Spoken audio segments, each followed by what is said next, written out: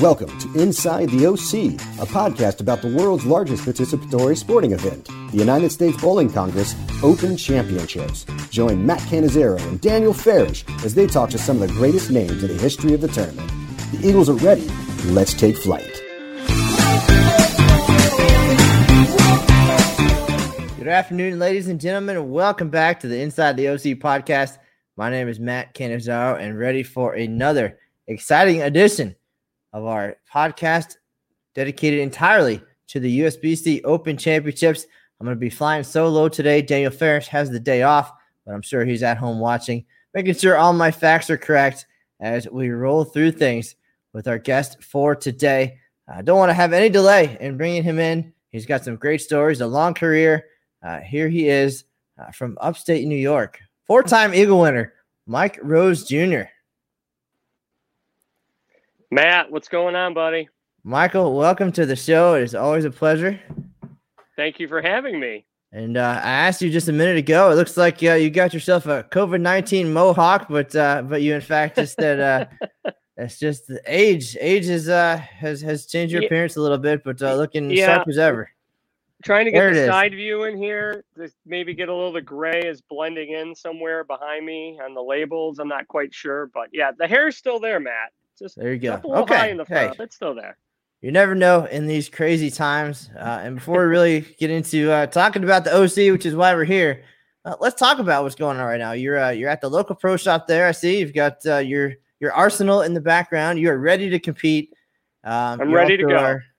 A hard worker in the bowling business. But tell us a little bit about life over the last couple of months for Mike Rose and family. It's been a little strange, obviously. I mean, New York is a tough state right now because we had the most cases nationwide. So everything's been closed around here. It's slowly starting to open up. And unfortunately, the bowling business hasn't really opened up yet. I'm lucky enough to be in my good friend, Chris Lamb, who I've known since we were little kids and bowled together at his pro shop, Lightning Strikes, which is in New York. And you also know that Lightning Strikes is our companion team at the USBCs with Team NABR. So Chris was gracious enough to host me today and have my arsenal behind me. But yeah, it's been tough. I mean, family life is good. The wife is still working quite a bit. It's a little slow at Ace Mitchell right now. Ace Mitchell obviously is one of the largest distributors in the country, actually in the world. We're a little slow at the moment because everything, again, is opening up around the country and around the world. But hopefully we get back to some more normal times. But again, the wife's working, kids are doing good. Grayson, my youngest, is going to camp.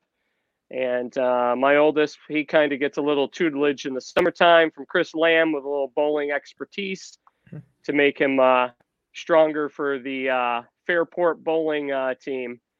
So in the upcoming fall season. So, Mike, not only are we longtime friends in real life, but also Facebook official, which I feel is that's like the standard now. So being able to follow you guys and the Rose family on social media, your wife, Ruth, always globetrotting. She's always traveling somewhere, doing things and posting and just being relevant out there in the real world. But now she's been stuck at home with you for all this time. Talk about that. I wish we could have her on the show to talk a little bit about, just life with Mike. But how's that been? Well, actually, I wish she wasn't on the show today because life with Mike probably would not go over very well on this show. I don't know how censored this show is, but I'm sure she'd have a few choice words for me. Yeah, my wife travels probably 24, 25 weeks a year for her work. She's a vice president at Sutherland Global, which is a outsourcing company. Her big customer is GoDaddy.com. So she travels a lot to different countries to visit their different sites. She's a hard worker. She's still a terrific mom, even though she travels so much, but she juggles everything really great. And I've just learned how to do everything between work and bowling and kids and home stuff while she's gone away. It's a tough battle. Half our neighbors have no idea how we do it, but we get it done. It works. But yeah, I would say Ruth would have a few choice words and probably couldn't wait to get away from me to go to someplace like Bulgaria or Colombia or or someplace even farther away. Maybe the moon might be the next travel spot you might want to go to get away from me. Well, we've heard from your teammate Adam Barta in the past. He was on one of our earlier episodes of our podcast, so he gave us some stories. But as far as recent months, what have you guys been up to stay busy, to stay sane, to maybe protect each other? And especially in the bowling wise, a family of bowlers. What have you guys done to keep the bowling sharp and fresh and front of mind? Well, it's been really hard. I mean, for a while, I was able to go to one of my good friends' bowling centers when all this first started, and it wasn't everything wasn't shut down as much. So I got some time in there. My friend again, Chris Lamb, he helps me out with my game. So I was staying in shape for a little while there. But over the last few months, I really have not done a lot with bowling, unfortunately. I've been working out quite a bit. Ruth and I got into a steady workout routine. Heather Dorico, she has been helping us out with that. My wife's done unbelievable. She's lost a ton of weight. She looks fantastic. I haven't bulked up any, Matt. No Arnold Schwarzenegger stuff, but definitely in better shape. And I do swing the bowling ball downstairs in the basement once in a while, not throwing it into anything, but definitely trying to keep it fresh in my mind. And I really want to get back to tournament action, because in the summertime around Western New York, there's tons of stuff to bowl in. Lilac, Wild Irish Rose, and a lot of other smaller tournaments for $1,000, $2,000 here and there. And unfortunately, this year they've all canceled, and I just haven't have a chance to do any of them. Well, I was actually going to ask. You're looking pretty swole. I was going to see what you were doing, what the workout regimen was. I know there's a commercial, a progressive commercial, maybe with the sign spinning guy. Hey, do my forearms look bigger? And but glad to hear you guys are staying safe and staying busy, and not getting hurt at all there. But thank you.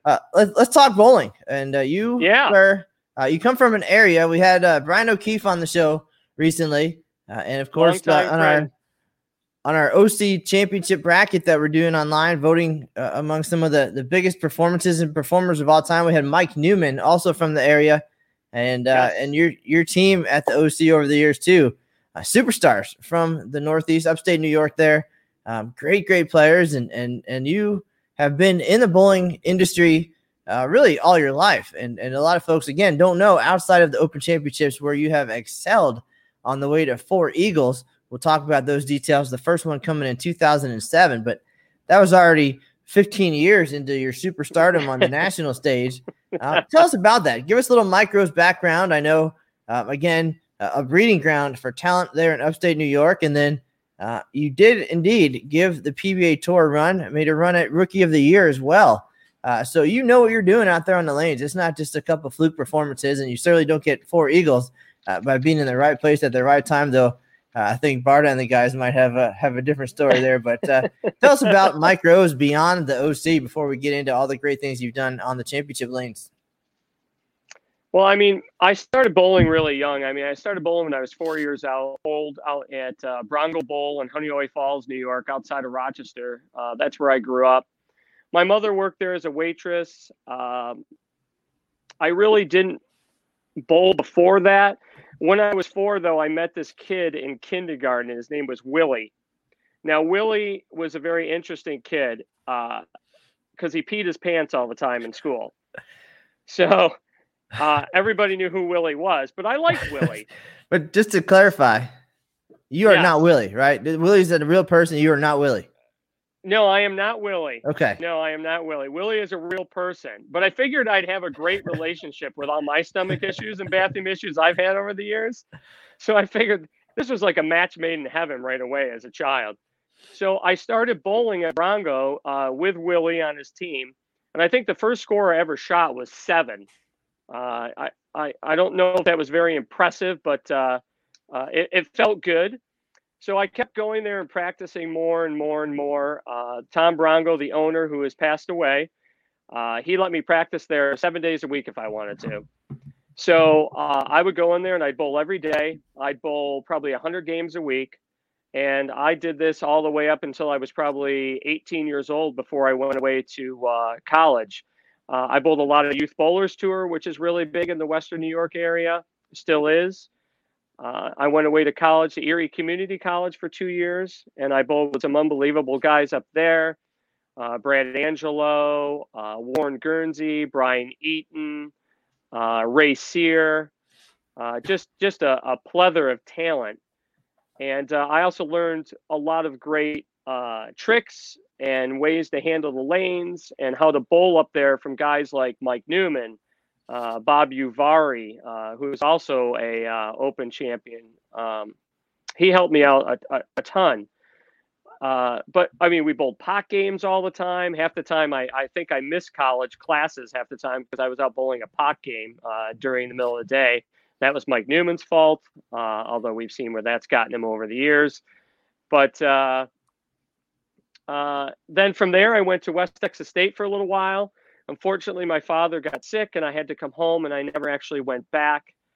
And then I just bowled tournaments ever since I was 18. I joined the adult leagues, and we bowled tournaments all over Western New York every single weekend. I would average probably 30 or 40 tournaments a year, bowling any place I could. I don't care if it was for $200 or for $5,000. I would be there, and all the guys that I hung out with would go too. So it was like a big traveling caravan of of delinquents, I guess.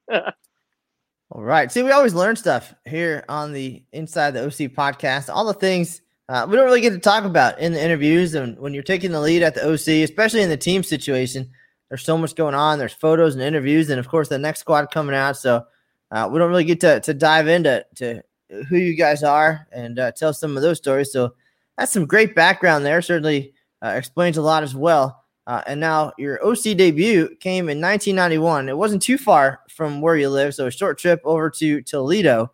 And you had a great year. You had a great start at the OC, 2087 with a couple of 700s. So a very nice debut. And then next year was good. I mean, 1,800 plus, I think, is the target for most of our bowlers. You had a good performance there, 3 600s. Can't argue with that. And then you disappeared, right? So you disappeared. The PBA Tour came calling. The rules a little bit different back in the day.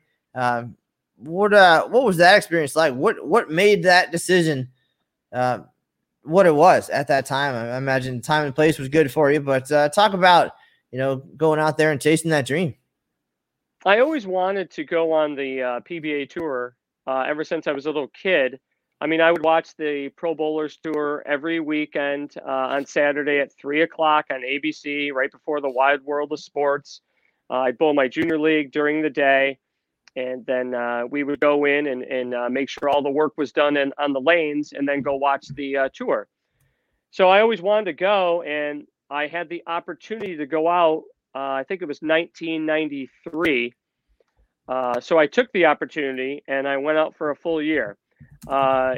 Again, I thought I knew a lot about bowling by bowling in Buffalo and stuff. But what I learned out there was unbelievable. I mean, it's just, it was crazy. So it was a lot of fun. I had a great time. I met a ton of great people. I roomed out there with John Lucido, who was also from my area. I roomed with Mike Tontis, who his dad ran the bowling center in, I think it was Tucson, Arizona. And that was Pete Tontis, who was a professional. I think a PBA champion. And then I met the Scroggins brothers, and I roomed with Mark Scroggins, who actually beat me for Rookie of the Year that year. I roomed with Big Rick Miller out of Nebraska, who I became great friends with over the years. So I met a lot of great guys. That's where I met, Randy Peterson, George Branham, Butch Soper, Jason Couch, who works for our company now, who's always been a great friend, Dave Watka. These are all guys I met when I went out there. They took me in with open arms, and they really helped me out. The other guy that really helped me out there was Mike Miller. I was going through a bad stretch at the time, and Mike Miller took me aside, and he was a blast. He was hysterical. And besides telling me that he was having dreams of me being naked at night, which Okay. was always Mike's sense of humor, correct? He took me aside and he says, listen, he goes, you're staying underneath the ball too much. He goes, you need to get around it a little more if you're going to be out here. Lanes have been a little drier. Let's get you around it. So he taught me how to get around it a little more. And then like the weeks following that, I think I went like cash, final, cash. So the guys out there were wonderful. And I could never thank Mike enough. I haven't seen Mike in years, but that really helped out a lot. And it was a great experience. And I really learned a ton of information that I could take to the high rollers, the USBC championships, the Open championships. It was just unbelievable. I loved it. So at that point, you had success, things were going well, but then a different path was chosen. And then, you did not pursue that dream for very much longer. Talk about that decision. Of course, that's a big one too. Where did that take you at that point? Your return to the OC didn't come until 1999. So there's a pretty big window of time in there. And then those first 2 years back were less than Mike Rose like. So tell us what happened there in the mid to late 1990s in life and in bowling. And then you quickly got back on track, and then we'll have all the great things to talk about now. Well, after that time of being on the PBA tour, I actually lost my sponsor the following year, and I only bowled maybe half the stops. So I lost my sponsor. He just decided to go in a different direction. He wasn't being mean or anything. He just said, I'm going to sponsor more golfers now. And, I couldn't blame him. And at the time, I wasn't a really big golfer, but I was like, it's a business decision. I understand. I mean, he was a great guy, and he really supported, he sponsored Doug Kent a little bit, Ken Moscato. He was from Canandaigua, New York, just outside of Rochester. So he helped me out a lot, but he just went in a different direction. So I said, I'm going to have to go in a different direction. So I went back to work. I ran a pizza parlor for a little while. And after that, I did some pro shop work and started bowling more tournaments again. But the problem was at the time, you had to take I think it was 3 to 5 years off from bowling local tournaments. After you were I can't remember, Category 1 PBA member. I can't remember the status they had. But so I took some time off from bowling tournaments. But then when I came back, I really had a even bigger passion to bowl tournaments because I've been off for so long. So we were bowling the World Team Challenges, and Jane, who was working there at the time, and Jane, forgive me, I love you to death, but I forgot your last name. And because I know she got married. So Jane told us, why aren't you guys bowling the USBC tournament? And I said, geez, I don't know. I just never even think about it. She goes, it's a great place to go to. It's gigantic, tons of bowlers, tons of great bowlers. It's perfect for your team to go to. So we got our World Team Challenge team together, which was Mark McLean, Ken Moscato, Scott Turzo, Derek Hooper, Doug Kent was on it also. And we said, let's put a team into the USBCs. And we were Snapple Fire for years. And we started doing that, and I was having a lot of fun. And then after a while, we just started to kind of not grow apart because we were all really good friends, but we were kind of going little different directions. So I got together with Scott Pohl and Brian Wallachek, who we call Wally, and I said, let's put together a team. And they're like, okay, sounds great. I don't really have anything going on here, and I don't have anything going on there. I said, who else can we get? And they're like, well, let's call Barda. And I'm like, well, that's perfect. So we called Barda up, and he was having some issues with his team. And then another guy who is a great friend of mine and an unbelievable bowler is Rob Gelchel. And we said, let's call up Robbie. So we got all this together. And then after that, we put together Team NABR and started really hitting it. So we're definitely on the fast forward button here, but let's turn it back. I did go a little ahead of myself, didn't I? Sorry, Matt. There's a few cool things that happened along the way, but first, you didn't get to see it, but the way my face lit up when you talked about the pizza parlor days, I feel if I would have known Pizza Parlor Mike, we could have been best friends for sure. Absolutely. Shell's Pizzeria was unbelievable. It was fantastic pizza.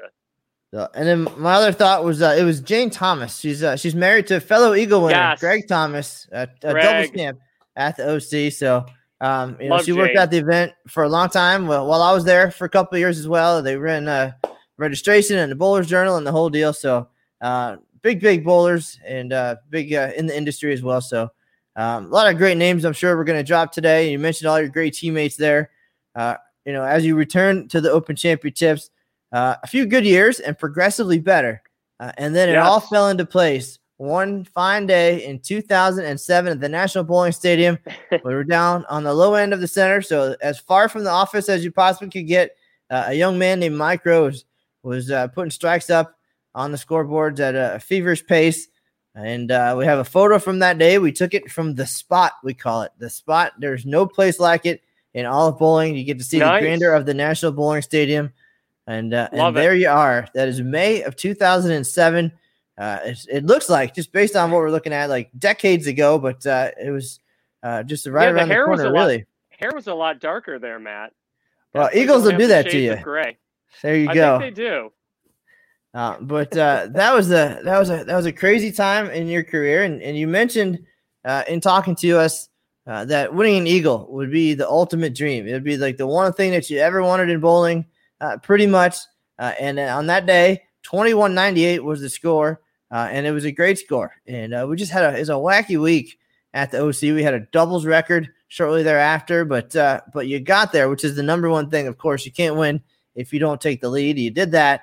And then the kind of a new experience for you to be that guy, to be in that spot, time-wise, before social media, before videos and Facebook and all that good stuff. So we always like to turn it back and hear what it was like in the olden days of taking the lead at the Open Championships when you had the online leaderboards, if anything, and people in town maybe to give you a call. But I guess first tell me about that day. I'm sure you remember vividly, but 787 in singles, big number, and enough to get into the top of the standings there. But the all events lead is what you did. And tell us about the moments and getting there, and then what followed as far as everything that came with it, and then the wait.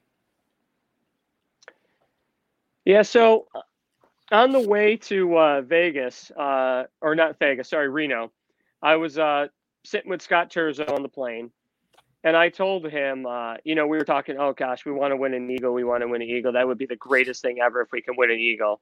And I said, I'm telling you, I feel like I'm close. I said, Scott, if I could just break 670 in a team event, I think I can win.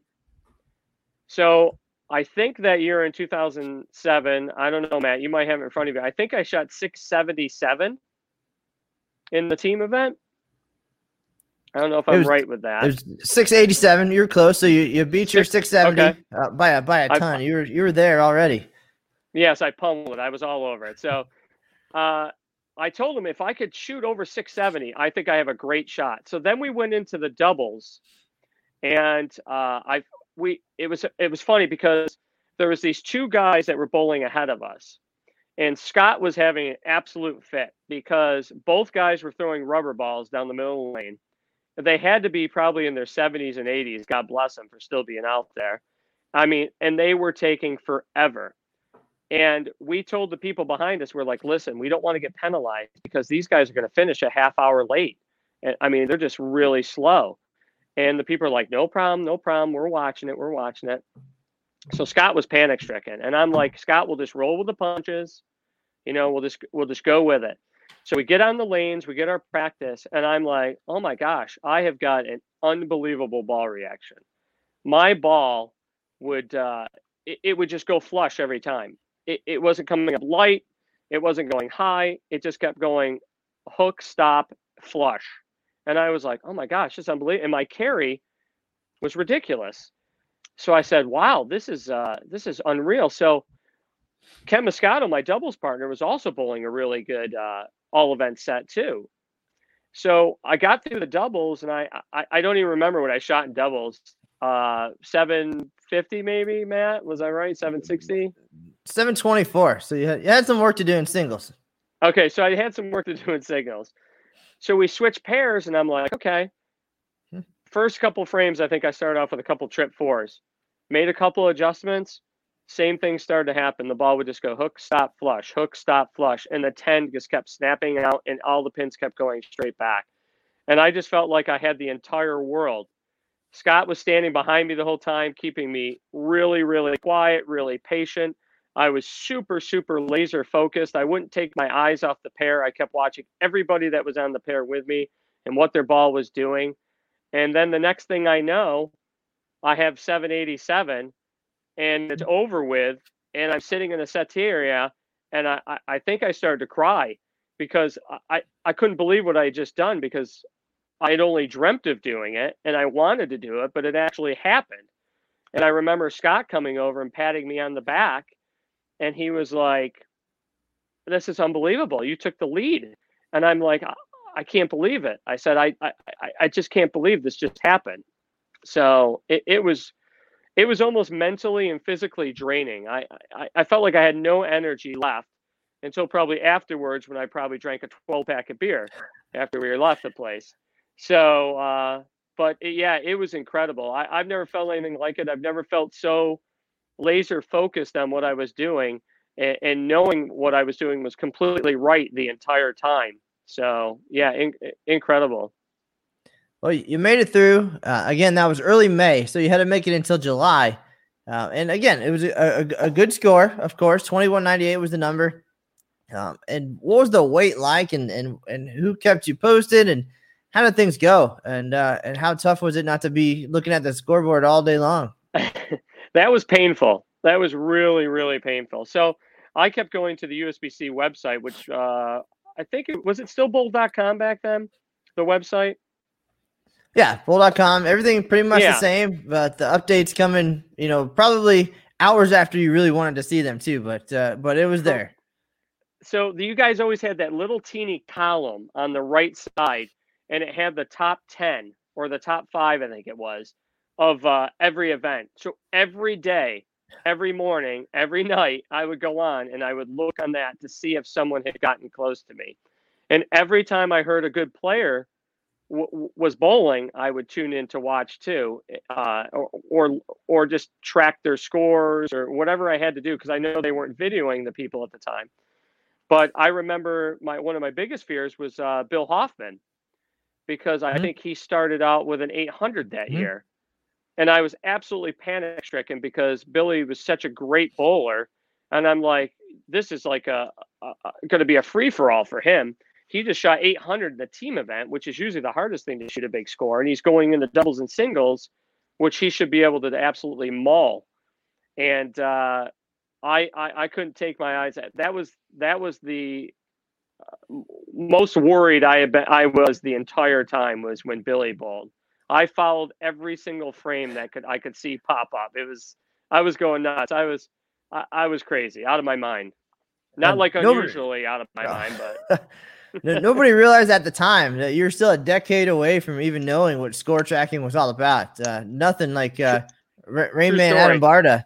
But you got it done. You got there. And I know we talked while you were still in town about the possibilities. You didn't want to jinx it, of course.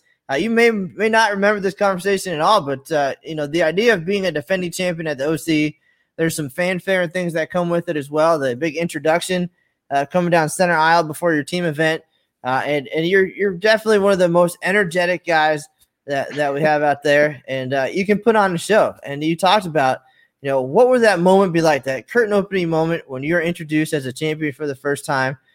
You said, man, if I could win this thing. Do you remember maybe what you said you would do if you could be that guy coming out of the curtain? Well, I don't remember quite what I said. I know I didn't say I'd run around naked through the bowling center or anything like that, which is probably something I would normally say. But I think I ran out, and I think, was it Mindy with me? And I threw my arms up in the air like this.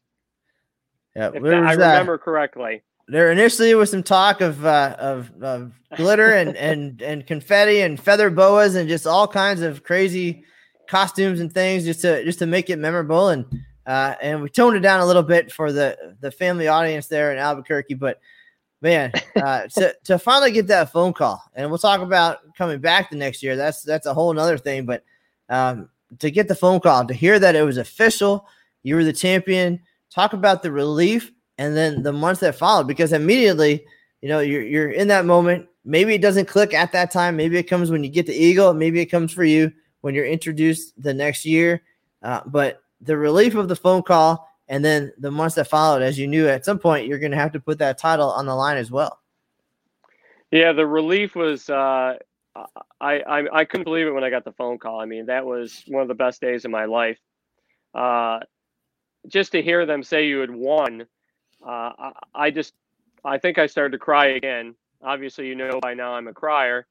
So the relief, I just don't know what to say. I mean, I was in tears when they called me up to tell me that I had won. I waited for months and months and months for that. And yeah, it was one of the best feelings of my life. I mean, besides having my children and marrying my wife, I think that's the top feeling there ever.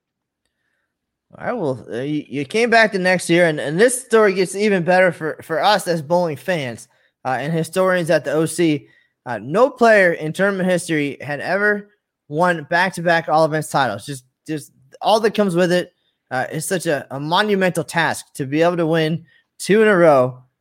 And you came back the next year. You bowled well. You came out 730, 731 in the team event, so a great start. And it came down to your final frames, and your telling of this story is going to be way different than those of us who were watching. But you got down to singles. We knew the numbers, of course. That's what we do. You're a numbers guy, I believe, so you probably had some idea of what it was going to take. But you needed strike 9 spare in your final frame to get into the lead. The unfathomable, potentially back-to-back all-events titles, never been done, and you were on your way to being that guy. But you had I don't want to use profanity here, but I certainly could. But what you had to do to step up at that point, the lanes were scorched. You were standing in front of the ball return. We're 9 games into your title defense now. The place is quiet. Everybody's getting done, getting ready for the next squad to start in a few minutes after they get the lanes ready. All eyes are on you because everybody knows in the place what's happening, that you're this close to the lead. Strike 9 spare will get it. Front of the ball return, and it was almost angelic the way that at the time it was the vapor zone for you, I believe, was delivered. So like high into the air, onto the lane, and you got the job done. Strike 9 spare, you take the lead by a single pin. The energy in the moment and just where you're playing on the lane, just unbelievable. All of those things. That's the micros that I'll probably remember years and years and years from now, not what happened the year before and the celebration and all that, but talk about 2008, because that performance was unreal. So 2008, when I bowled the team event, I still remember this now because obviously I didn't hold on to it, but in the team event, I had not made a specific move in a 10th frame. And even though I had 730 something, I think you said, I had Greek churched in the 10th frame. So thinking back, that came back to haunt me later on. But going into the doubles and singles the next day, I told Scott, I said, well, this is a good start. I think I have a good chance of maybe repeating something. And then I throw my first ball in doubles and singles, and I look at Scott and I go, no, I don't have a chance at this. I'm in trouble. So he starts laughing, and I go, the lanes are scorched. They're fried. So I just make this gigantic move inside, and I think I was playing like between 5th and 6th arrow. And suddenly I started to find the pocket again, and the ball started shipping up, and I was tripping 4s, and I had some good things going for me. So I'm like, well, maybe this is a possibility. So then when I got to the singles, they were actually worse. So the ball was hooking even more.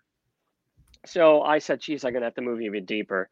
So I moved deeper, and the ball started shimming up again. And I was tripping some 4s and getting some good breaks there. And I'm like, wow, now I really think I might have a chance for this, because I'm comfortable playing here, because we used to play there all the time when I lived in Buffalo. And, you bowl tournaments all the time. and you have to play there a lot, especially around the Western New York area. So I just tried to stay with it, tried to keep my head, into the whole thing, watching everybody's ball again, every time they let it go, to see whether I have to move or stay in the same spot. And I got to the 10th frame of the singles, and I knew what I needed to do. And I told Scott, I said, I have to move again. And he's like, just do it. And I said, I have to, because I'm going to go high. So I moved like another 3 and 2 left, and I just launched it down the lane, and it faded back and it went dead flush, and I got the strike. So looking back, I'm like, gosh, I thought I had to move again. And I said, I can't move again on this because I need 9 spare. So I threw it down lane. I lofted it way down the lane. I put everything I had into it, and I 4-pinned. And I'm like, okay, that's okay. So I walked up, picked the spare, and once again, I just sat down, and I felt like someone punched me in the stomach, and all the wind was sucked out of me. I had nothing left on that one.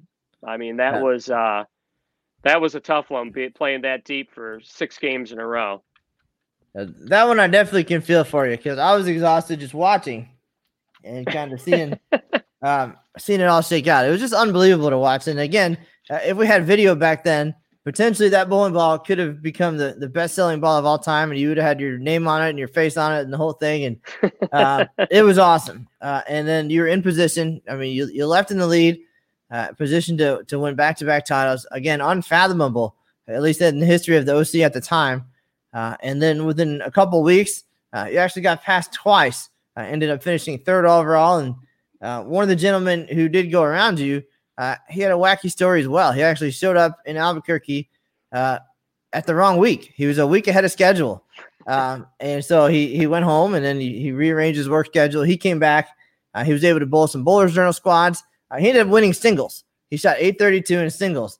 And it just, that story was phenomenal as well. He potentially which was, I think, his highest score ever, right? By far. By 200 pins, possibly. It was just the way things shake out sometimes.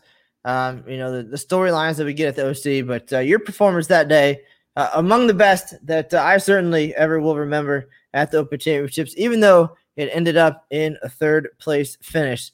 But man, it really solidified, I think, your place at the event, and now we've passed another 12 years. Can you believe it? We're now. No. 2020. You've got 20 years logged at the Open Championships. That was 3 Eagles ago. That was just the first one. Yeah, certainly. The time I feel like I feel youthful, and I still, this job keeps me young, certainly, and all of you guys as well. But the things you've accomplished since, you were not able to do alone. And you bowled well in the year since at the OC. Had a 2,200 in 2011. And you already mentioned the Team NABR and how that team came to be. Just a couple of ragamuffin bowlers just looking for guys to bowl with, put together. And if it was even possible to upgrade from the talented team that you had before, you found this group of guys who I still will put up against any team at the OC in probably in decades, just as far as the talent level and what you guys have accomplished.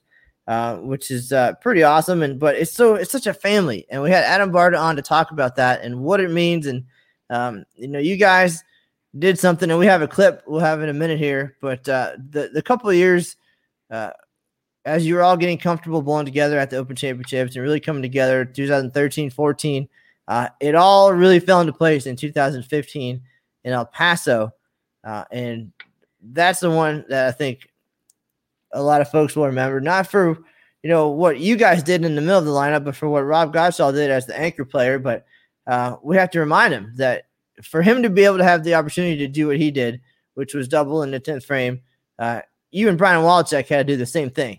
And so this is where that chemistry and the support and the communication came in. Adam Barta was lead off. Scott Pohl was in the 2-hole, and he unfortunately he left a baby split, I believe, and was not able to convert that. So you guys needed to step up, and both of you and Wallachek doubled in the 10th to give Rob a chance. Potentially one of the most energetic moments on Bowl TV on the live stream. Let's first take a look, and then let's hear about that from your perspective I haven't been all in the middle of it.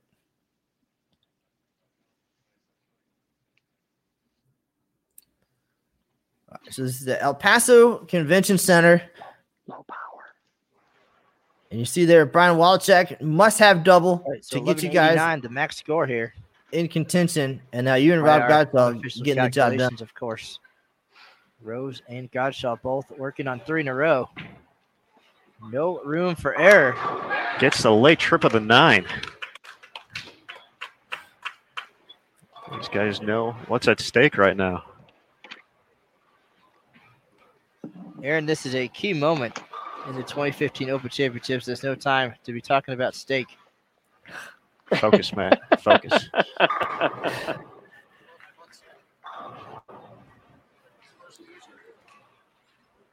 So again, Mike, you have a very talented companion team, which you've mentioned, and 10 guys working together, communicating throughout these 3 games. Very, very important.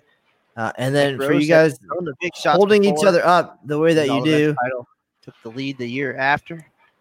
Again, a must-have for you in this position once again in your career, and you delivered here and ready to deliver here. Second shot in the 10th frame for Mike Rose. Needs to have it. What a shot. I'll tell you, the first one, Matt, is the one that made me most Mike nervous. R all day, every day. Because I had to make a Mondays. move on the first shot, and I was afraid I was going to leave like a 9-pin, and I almost did. Scenarios up. So then I moved again on the second shot, and I actually went dead flush. Finish this game off and take. It was a blessing. I kind of tripped that 9 out the frame before.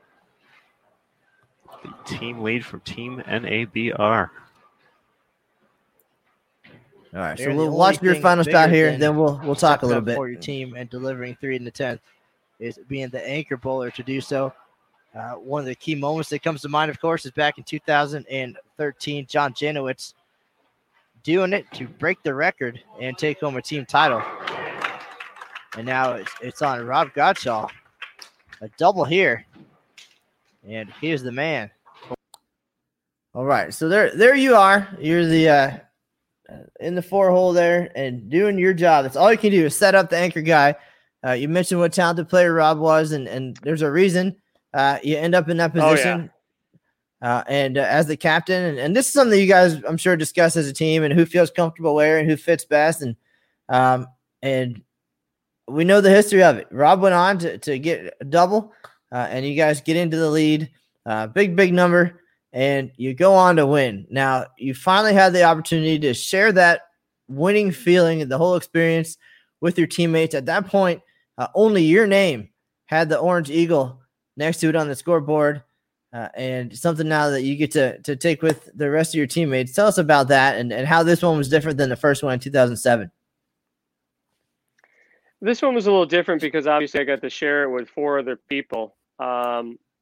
I kept telling those guys when we got together that one thing I want you guys to experience is the same thing I got to experience in 2007. And I would love for you guys to all have an eagle.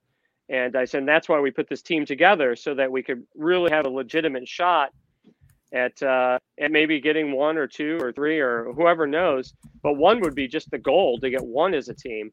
So I was extremely happy for all those guys to, again, feel the same thing I got to feel in 2007. I mean, we had such a great time that week. El Paso was so great. I mean, after we got done, we went to the ballpark and we had some beers, and Adam got to throw out the first pitch. So the whole experience down there, El Paso was wonderful. I mean, I know a lot of people at the time didn't want to go, but we had a great time down there, great experience. The people were some of the nicest people I've ever met in the country. And I think that whole experience of everybody being so nice and the accommodations being so nice, that it put us all in a good mood to have a shot to win.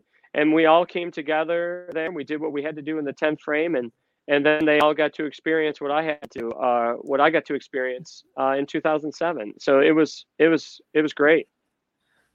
I feel like 2015 was just timid compared to what Adam Barta put us through in 2017 when you guys were leading the team event and team all events. I don't even remember really hearing much from Adam as you guys were waiting to find out if you won that year, maybe I don't know, maybe the excitement of winning once made the next time even more special and important. But before we move on too much and talk about 2017, we want to bring in one of those teammates, the longtime teammate, the longest of the bunch, to talk about sharing that experience with you and being a part of NABR and kind of what it means to be now part of tournament history forever together as now 3-time Eagle winners as teammates. And here he is coming in. Scott Pohl is coming from Minnesota in between lessons. We knew we were going to get some stories from you, but we wanted to hear Scott's take a little bit on life with Mike Rose before he has to go and do his next lesson. So, hey, how you guys doing? Oh, welcome. No, I don't even know I don't know if I want to hear this. Oh, well, hey, it's all right. It's all good. So Scott is a big performer, doubles partner of Mike Rose, longtime Team USA member, and kind of the quiet guy of the bunch. But when you get going, I think you're that guy with the one-liners and the stories, and you kind of keep things light behind the scenes. But we've been talking about Mike Rose's rise to celebrity status at the OC. We just got done recapping 2015 when he had the opportunity to share the Eagle winning experience with you guys as a team and how much that meant to you and to him. Can you talk about that from your perspective and just getting there and then holding on to win that first one? Yeah, that was that was a special year, of course. I got to be honest, it was nerve-wracking as all could be for me because I bowled not very well in the team event, and it would have been really tough to take if those strikes wouldn't have happened at the end. So El Paso probably would have had some damage to their community otherwise. But it was awesome to win that event and to win with really good friends and people that we've known for a long time. You can't say anything about that. That's just unbelievable. Yeah. Now, Scott, one of the big moments of your career was with Team USA in 2006. Part of the World Championship, breaking a streak of 35 years between team titles at the World Championships. Big moment for you, for Team USA, and then the Eagle coming just a few years later. I know that's probably hard to compare those two things, but is it a similar feeling? And can you even describe or can you compare what each one meant to you? Yeah, absolutely. Just gives me goosebumps kind of thinking about those. It's very similar. Team USA, we had a lot of great players and friends together again. We came together through the amateur ranks at that time. There was no professionals on the team. And then with NABR, it's the same way. A lot of friends. We've known each other for a long time. We kind of sweated through a couple of years that weren't really great. I think Mike would agree with me. Our previous performances weren't that great prior to El Paso, and it took a little while for our team to gel, but yeah, once we got it going, it was unbelievable to win together. Well, now that team has continued to excel and succeed and be in the mix, regardless of the year. I know if you don't take the lead, it's kind of a little bit of a letdown, but you guys came together once again in 2017, and this is the emotional one. This is when things just get a little bit different. It's different than just camaraderie and winning. And we talked about this with Adam and heard his perspective on it. But going into the 2017 event, of course, hopes are high. You guys have expectations after the success that you've had. And then real life kind of takes the front seat there and puts bowling on the back burner a little bit, not to use as many cliches in one sentence as possible. But going into that 2017 event, life changed a little bit for you and certainly changed the perspective on being at the OC and what it meant to be teammates and friends. Mike, maybe you can kind of tell us about that time in your life. Of course, you love the OC, you love South Point, you love Las Vegas, you love Team NABR and being with those guys for those few days each year. But it was a little bit different in 2017. Yeah, this is one where you and I talked about where you get the good ratings off of this. This is a little harder for me to talk about. This is my sister Shelly passed away from brain cancer when I was out there. So this was a really tough one. And she passed away before we even started to bowl. I was rooming with Scott. We always room together. And I got the news late at night, early morning, basically in Vegas. And I mean, I can't say enough about my teammates helping me get through it when I was out there. I mean, Pole was great. Everybody was just wonderful. I can never say enough about Scotty. I mean, we'll get to some other stories with him helping me out, but that was amazing. And we bowled and we did what we had to do.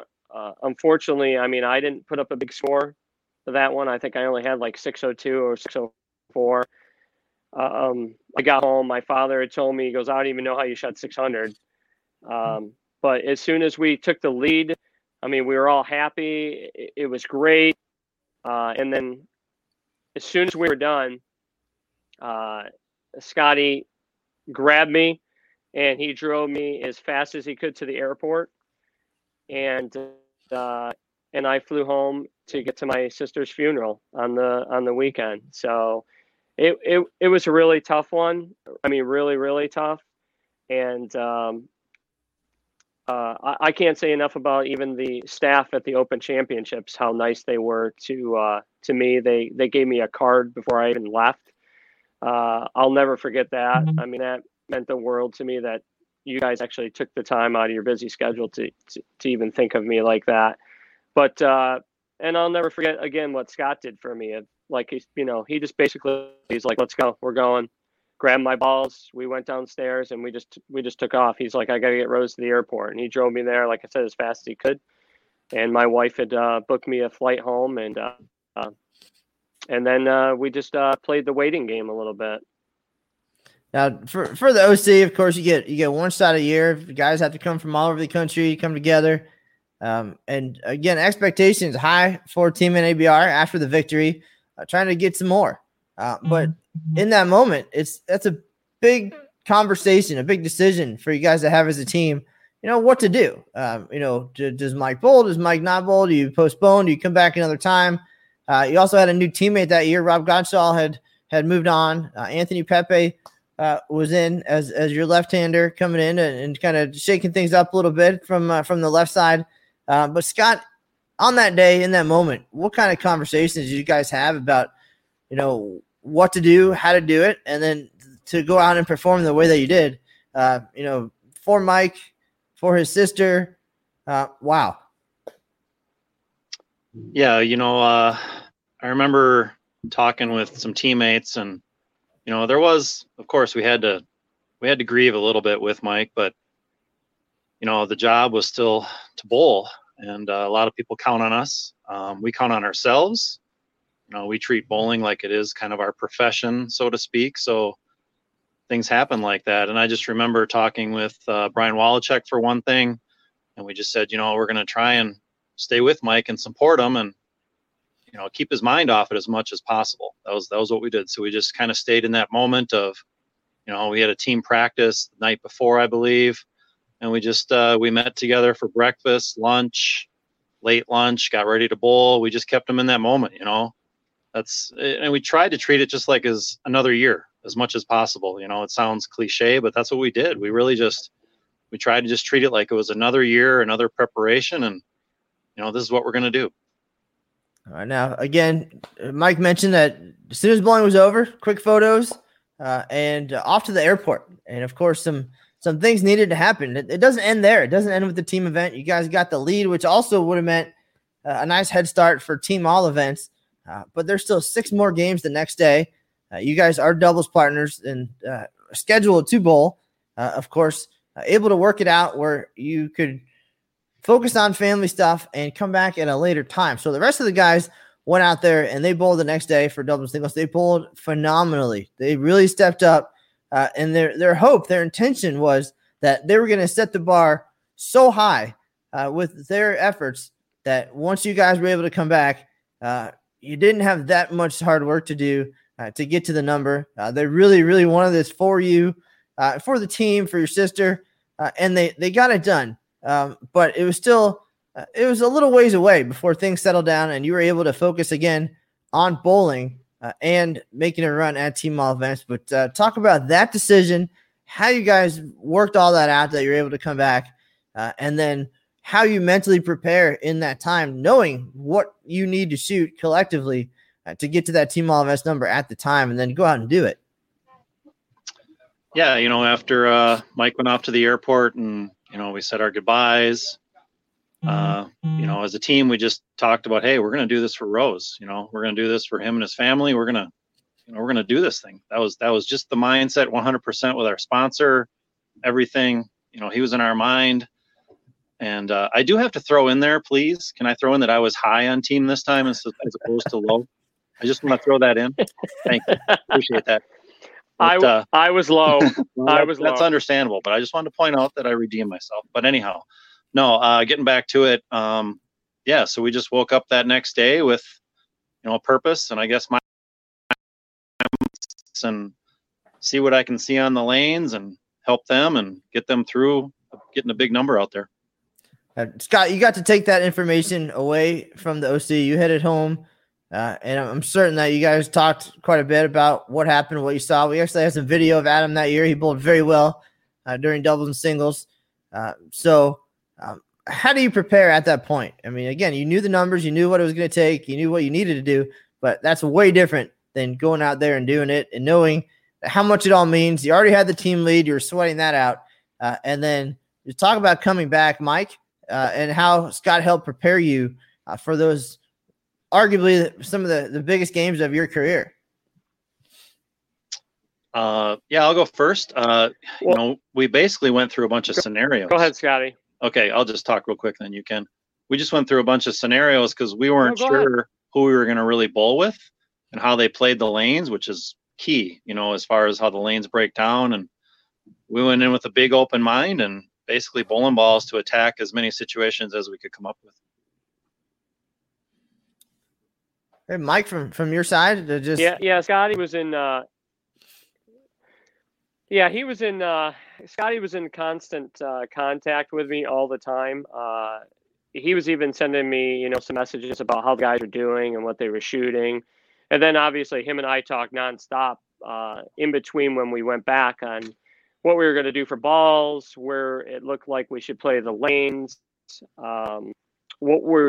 what we might do with different people, since we were bowling with people that we did not know. And we didn't know who we were bowling with. We could have bowled with anybody. So we just prepared, like Scott said, for every scenario.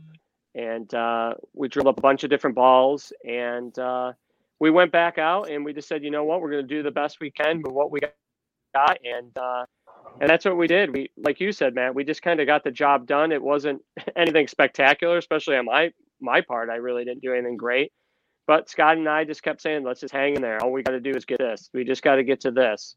And that's what we did. All right. Now you did, you got there, which is all you can do. And then the wait was on just a few more weeks before the tournament ended. And we'll talk in a minute about how crazy it got with Adam keeping score and tracking things. And I know Scott has to get off to go shape the future of our sport. So we'll get some final thoughts here, Scott, about those second and third wins for you guys and how much it meant. Of course, the first one's always incredibly special, but these ones had a little bit different tone to them. Can you talk about that before you head out and just what it meant to hold on and win not only team event, but team all events as well? Matt, I apologize for our teammate. If we could have, kept him away from his phone and messaging you every hour on the hour about scores and when to go Facebook Live when we were bowling, Sparta, you need to calm down. I know that's impossible, but anyhow, it was a long wait. It's always fun. We had to do that a couple years prior, so we kind of knew the process. Technology these days is a lot different than when Mike won his all events, which is kind of a blessing and a curse. But it was, we thought our team all events was a really good number, and it turned out that, I can't remember the exact number. Was it 47 pins I think we won by or something like that, maybe less than that, which, comes down to just a couple of good frames. It's unbelievable. And then actually it was very nerve-wracking. The last night, the last team event, we had to wait until the 10th frame for a team to possibly not even beat us.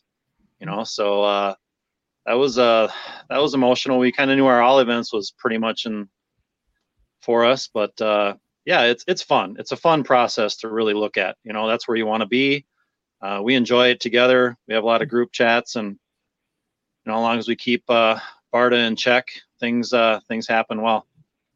All right. Well, Scott, thank you for joining us today and saying hi to Mike and sharing some of the stories from your side and kind of what it all means. And a 3-time Eagle winner. That's got to sound pretty sweet before you head out and take that to the next lesson. And wow, 3 times. It does. And we're looking forward to going for 4, hopefully in October, or more.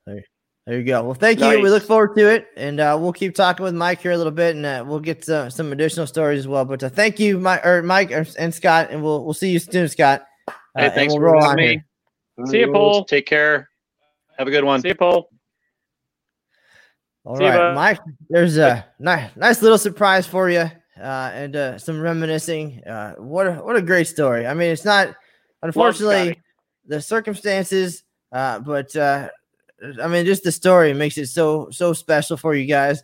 And I think that's part of what motivated Barta so much. And we joke, but the passion that he has for the team and for bowling and for winning, certainly it was amazing. And he wanted that for you guys more than anything, checking in with us pretty much by the squad. It was constant, maybe so that you didn't have to worry about it so much, so that you could work on life and things and getting things in order.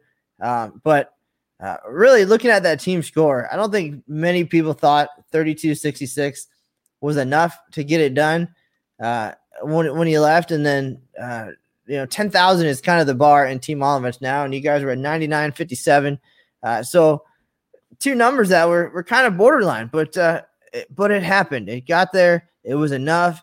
Maybe it was some divine intervention, perhaps, that made it all happen for you. But I think those numbers, you had to be stressed a little bit more walking out and watching the rest of the folks come in and come through. But what a wait. And tell us about that. And then to finally, again, to get the call and find out that not only 1, but 2 more Eagles coming your way.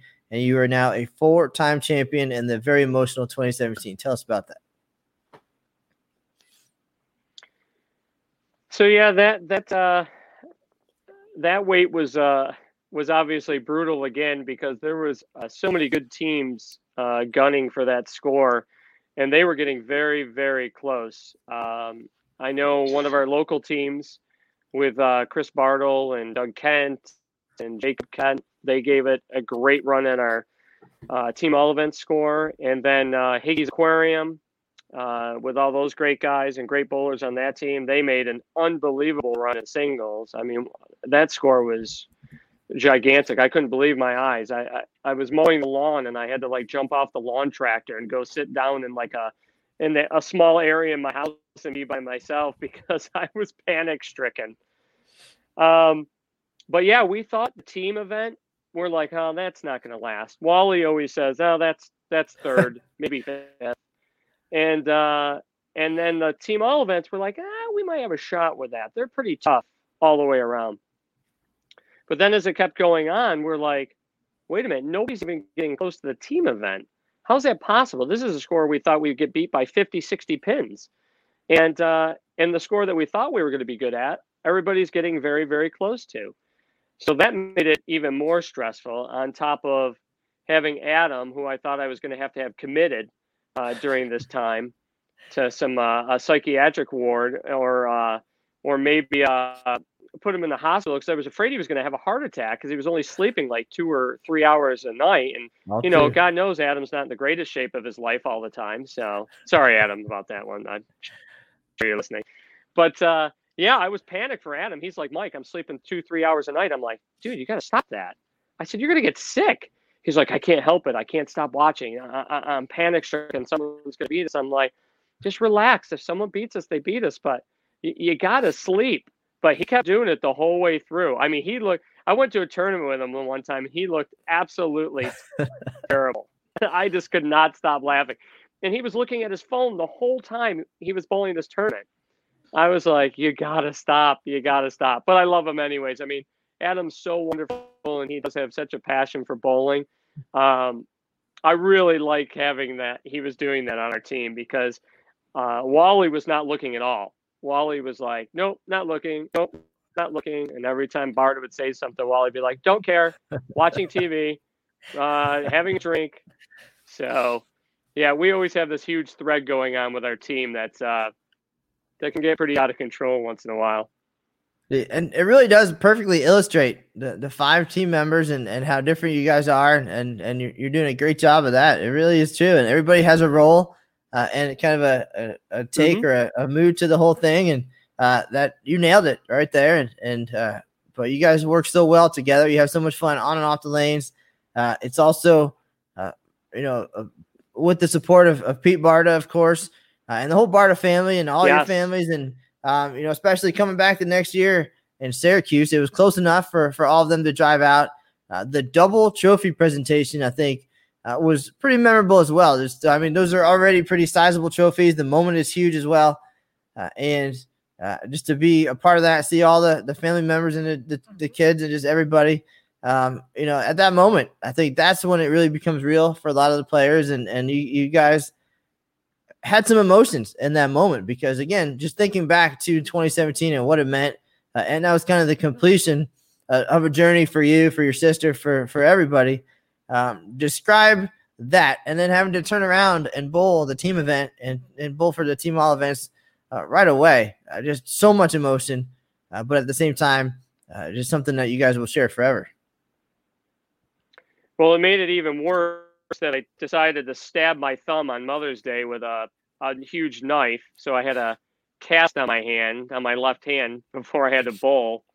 But yeah, when we came out there to get the trophies during the presentation and seeing all my family and friends from around Syracuse and Rochester and Buffalo, having my kids there, my wife there, and knowing that my sister had passed away during that, it made it extra special. And I had a lot of emotion. I couldn't even speak. They wanted all of us to say something, and I couldn't say anything. So we let Adam talk for us, and he said it all very well. And during the whole time, we always had hashtag Shelly's watching, hashtag Shelly's watching. And we all really believe she was watching, and we believe that she helped us hang on to win both those. So that night getting a double trophy presentation was extra special and very meaningful. And it was sad at the same time. Brought a lot of emotion up, but with my teammates, myself, and obviously my parents. So, and now that was Eagles number 3, number 4 for you. And that's right around the time the Hall of Fame conversation starts to happen. You now got your 20 years in at the Open Championships, which is another requirement. You're minutes away from being eligible for the PBA 50 Tour. So you're getting to that point in your career where that's a real conversation. And now, when we first talked in 2007, even prior to you guys taking the lanes, neither one of us could have known that we'd be having this talk all these years later, talking about the potential Hall of Fame. But can you tell us, if that conversation has been kicked around, I'm sure it has, and what that would mean to you and what it means to be a 4-time champion at the OC and just what the OC means in general? Well, the conversation always seems to get brought up by the same person, which is you, Matt, for the Hall of Fame, which probably one of the main reasons why I love you so much. So, that would be a lifetime goal to be put into the USBC Hall of Fame on performance. I don't know what else would be bigger in my bowling career than that. I do have 20 years in now. I know Bill Spigner has been telling me I should get a resume ready for it. I know you have said something to me. Your lovely wife-to-be has said something to me about it. So this is something I definitely want to get together and pursue, and I'll probably actually need your help, Matt, to be honest with you on that one. But to be a 4-time champion is just a dream come true. Obviously, I want to win more. I want to be in that upper echelon of having maybe 5 or 6 or 7 or, Nelson Burton Jr. has got 9, I think, which is unbelievable. But if I could get a few more in before my hair turns totally white or falls out, that would be really, really good. The PBA Tour, the PBA 50 Tour, sounds like fun. My wife said I should try some stops when I reach that golden age, I guess. So I'll probably try to do something like that. I don't want to jeopardize anything for my team, though. So if something happens where I'd have to get a card or something and it would jeopardize our guys together, I would probably hold off on that for a while. So, but yeah, just to be the Open Championship means the world to me. It's my favorite tournament to bowl in every year. I can't wait to get there, and it's tough that it's only, one time a year you get to bowl it, but it definitely is my favorite tournament, and it would be my favorite tournament to go to even if I hadn't won. Now, your wife actually is or was a really good bowler as well. She was a collegiate standout too. I mean, she probably could take your place on Team NABR. They'd probably be glad to have her if you wanted to go chase your PBA 50 dreams, right? I think we could put Ruthie in there. She'd be much nicer to look at than I am on the team, and I'm sure she'd have just as much fun with everybody else because they all know her for so long and they love her to death. But I mean, a little less rev rate than me, although my rev rate is decreasing on a yearly basis. So I'll probably be wherever Ruth's at shortly. So yeah, I think Ruth could come in very easily. Now, with all the children between you guys, all your teammates, any talk of a NABR junior to be in the companion team at some point? That'd be pretty awesome. I think to bowl with your kids and Adam kids and just have everybody out there and make it a family thing, especially maybe once the eagle chasing days are behind you. That would be cool. I would love to bowl with my boys. Gabriel's my oldest. He's 16. So he would be my best shot. I'll be 112 by the time Grayson gets the bowl because he's only 7. But yeah, that would be a dream come true to have our boys. It'd be great if like the Barta boys. But I mean, by the time we get to bowl with our kids, Barta might have 2 teams the way he's going with his children. So keep winning Eagles, he's going to keep having kids. I think there's a correlation. I think there may be. Every time Marcy is invited to any place we have to bowl for the USBCs, there's a kid the next year. So I know, Marcy, if you want to keep having kids, keep coming to the Open Championships. I think you'll have a companion team soon. All right. Well, Eagle babies aside, I really enjoyed this conversation, catching up, talking about all of the great days and the emotions. And I know you're a great champion and ambassador for the sport and for the OC. And I hope the Hall of Fame does come knocking at some point again, as you continue to build that resume for you and all your teammates. And definitely don't be done winning the Eagles. It's really fun to tell all of these stories.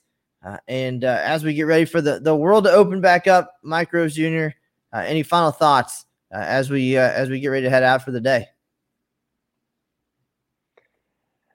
No, I mean, I want the world to get back to normal as well. I can't wait for everything to get back to the way it was. Some people say it may never get back to the way it was. I have faith. I think it will. And I absolutely want bowling to get back to the way it was because it's something I love so much and I loved it my whole life, and I don't ever want to stop doing it. So I don't want to, see anything happen to it. So I hope everything goes back to the way it was. While I have the chance, I want to thank, like I said, Storm for sponsoring me all these years now, and I want to thank our companion team, Lightning Strikes, and Chris Lamb, who drills all my balls. And Turbo, Lori Mraz, who is the wife of my boss, Jeff. She's always taking care of me, and she's a dear, dear friend. So I can't say enough, Matt. Thank you very much for having me.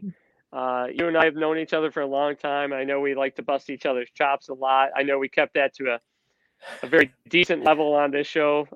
Normally what we say to each other, but yeah, thank you for having me. And I will do any show you want anytime, even if it's a strip show. I'll strip for you, Matt, if you want me to. It's totally up to you. I know it's probably out of your realm, but I'm ready. Well, I'll tell you what. I think on one of the PWBA shows, Kelly Kulik offered a pizza challenge, and now this. We're setting up one really fun evening. So you never know. We might take you up on all of these offers. But before we go today, we have one more dip into the archives. This one goes back to the result of your 2007 All Events title. You got to be on the Clash of Champions there. Pete Weber's behind you, but a fun event that brought in all of our champions from our USBC events for the calendar year. Just tell us about this photo, this experience, and then we'll get going for the day. But again, decades ago, based on the hair, but Mike Rose was a celebrity for one more day.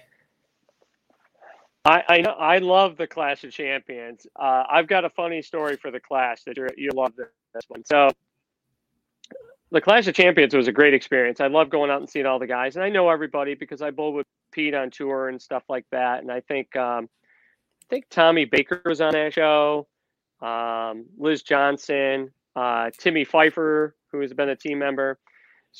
So Dan, I think Dan Vick might even have been out there for that one, who's a watch guy. He might have been on that one or another show, but I had such a great time doing it. But my favorite story for that one is they had professional makeup artists doing hair and makeup.